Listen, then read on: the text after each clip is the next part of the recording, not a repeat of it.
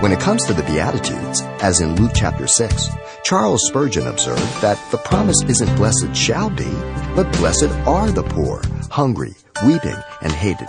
The blessing is a happiness to be enjoyed in the present. More on today's Simple Truth with Pastor Xavier Reese. Jesus told and warned his disciples and apostles constantly that they would suffer for his name's sake. The lasting happiness of the disciples of Jesus was in knowing Jesus would repay them for their loving commitment to suffer for his name's sake. Look at 23. Rejoice in that day and leap for joy. What?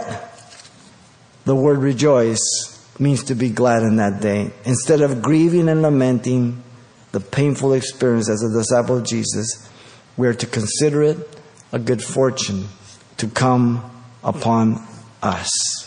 Wow. Now, you sit there and you say, well, I don't know if I... But listen. We try to analyze things before God gets us there. Jesus says, if I'm going to make you go through that and cause you to go through that, I'll enable you. You try to assess it without being enabled, you're going to push a freak out button. The word rejoice is the imperative present active, and leap is the imperative aorist active. In other words, these are our marching orders. They're not suggestions. So if God commands me to do something, He will enable me when He puts me in that position. Are we clear on that?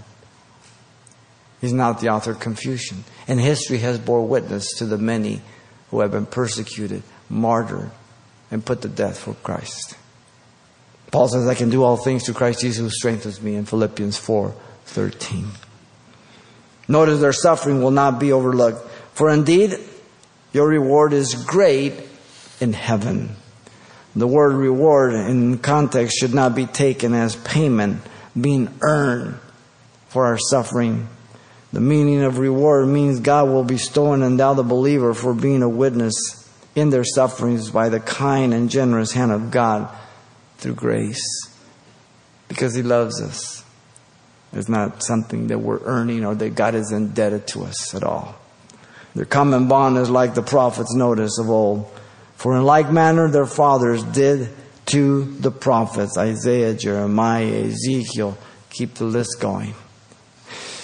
Paul declared the proper perspective of this point that we're looking at. Listen carefully in Philippians 3:7-8. But what things were gained to me, these things I have counted loss for Christ.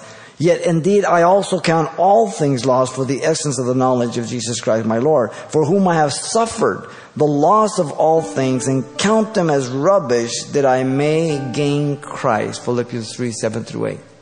All that stuff, pile of dung compared to the excellency of knowledge of Jesus Christ. The believer is wealthy in Christ Jesus. Make no mistake of that.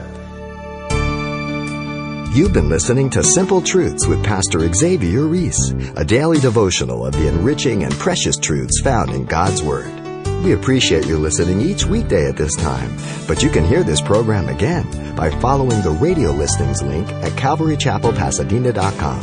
For more on the other ministries at Calvary Chapel Pasadena, visit our website. There you'll find information about weekly events, Pastor Xavier's messages, even online booklets in English and Spanish. It's all at CalvaryChapelPasadena.com. Simple Truths is a radio ministry of Calvary Chapel Pasadena.